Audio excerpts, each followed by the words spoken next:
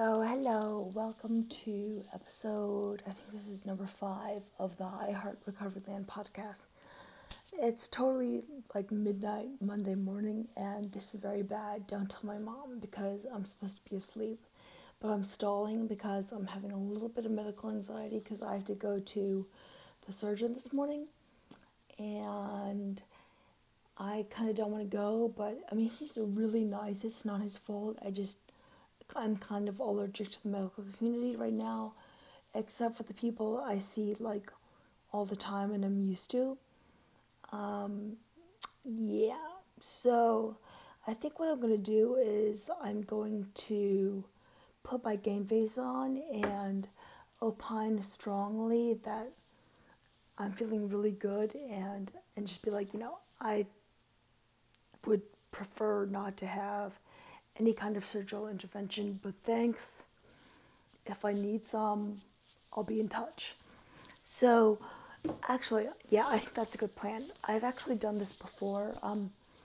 Like since I woke up, like I have had to been like monitored by the ENT, that's the ear, nose, throat doctor, because apparently I have like a bump or some kind of growth on one of my vocal cords, and the other cord was I think one of my therapists was like, my speech therapist was like, yeah, it's a pretty good paresis on that thing, meaning like paresis is the step down from paralysis.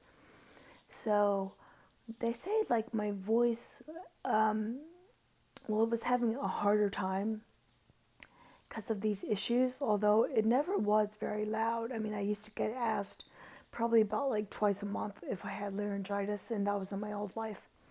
So this is actually pretty okay. Yeah, anyway. So anyway, I went to the ENT in July, like a month after I got home of 2011. And so he's like, I think this is a lung capacity issue. And so like I'm not in a wheelchair. I cannot walk yet. I'm still very fuzzy in the head. I'm like not believing anything. And I look him in the eye. I'm just like, you know what? I was like, this would not be a problem if I could run. And he just looked at me like, wow, we have a live one here. Because like, I'm totally in this wheelchair. And I'm like, if this is about lung capacity, I could solve that problem if I run. So yeah, I'm learning how to run now. And when I say run, I mean like I use this machine called the ortho, which I love. It's an anti-gravity treadmill.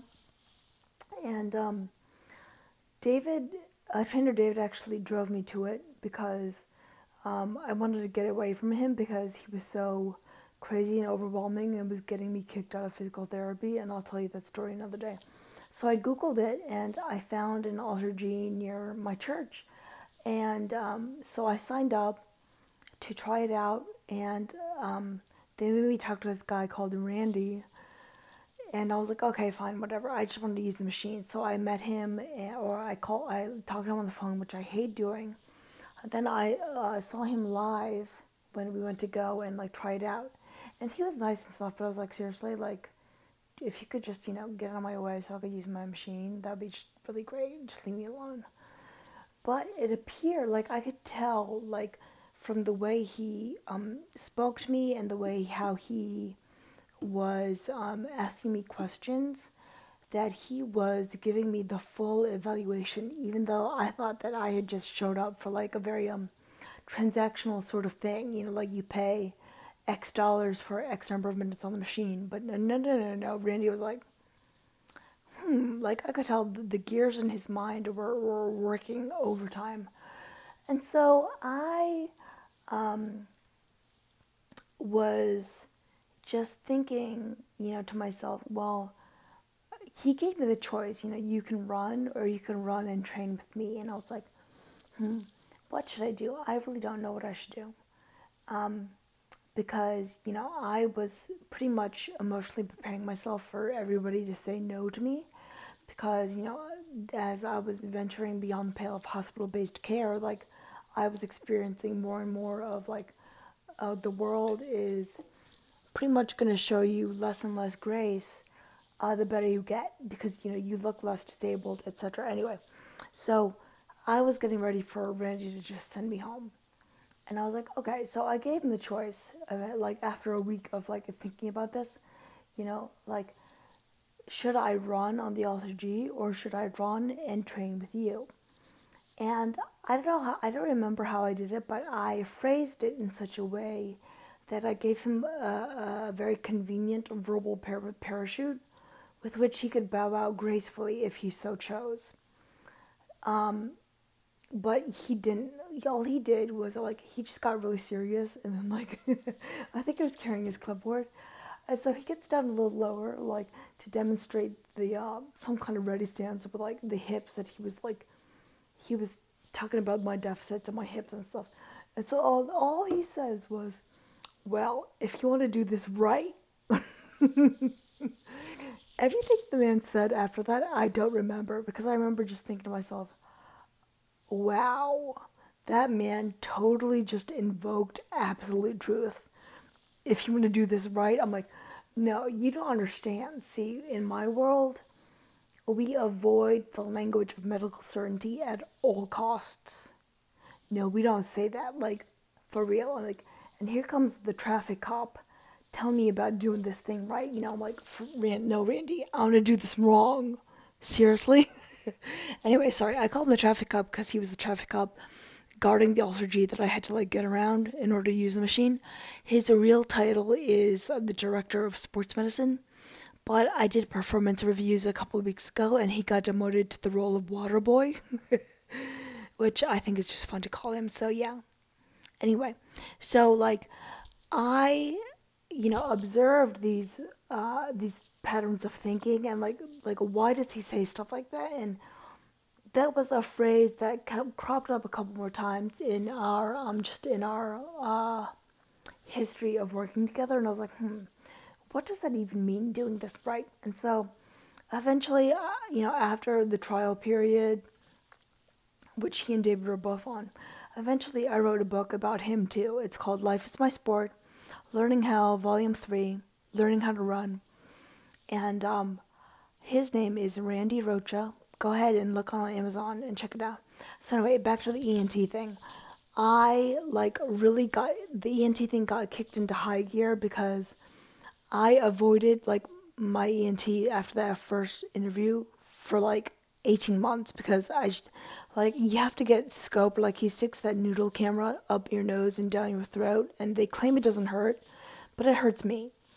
So I just kept on. I just didn't remind my mom that I was supposed to go, and then finally I show up and I'm like, yeah, sorry, I avoided you for a year and a half. My bad. It's not because he's a mean person. He's a very nice person.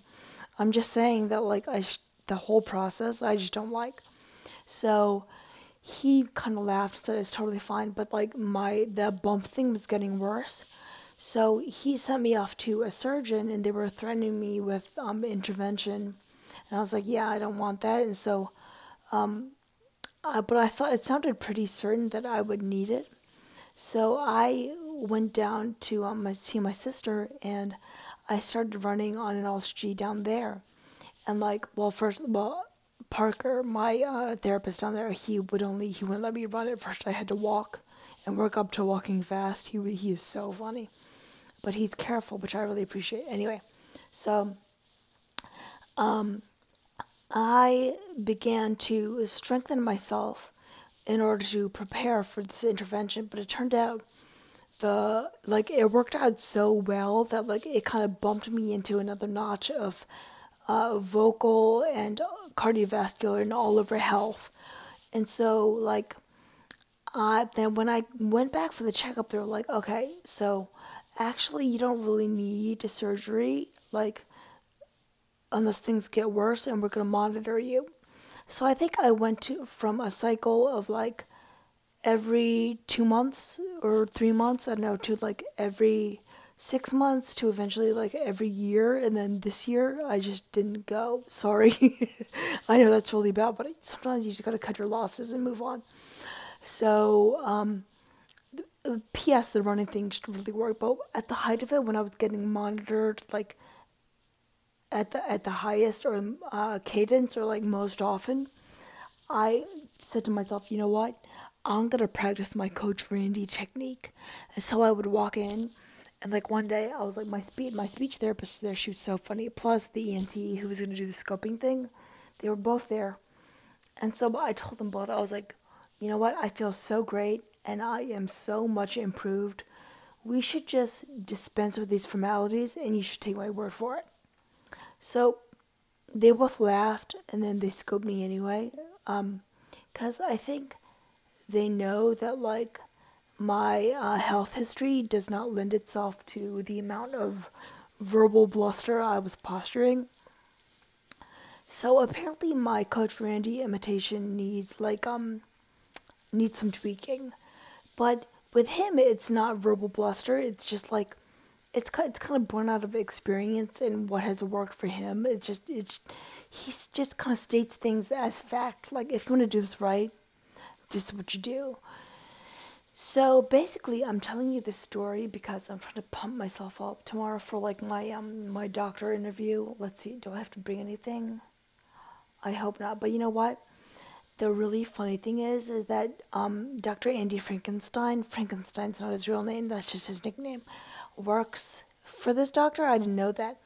But it turns out Andy Frankenstein totally goes to my regular gym. It is hilarious.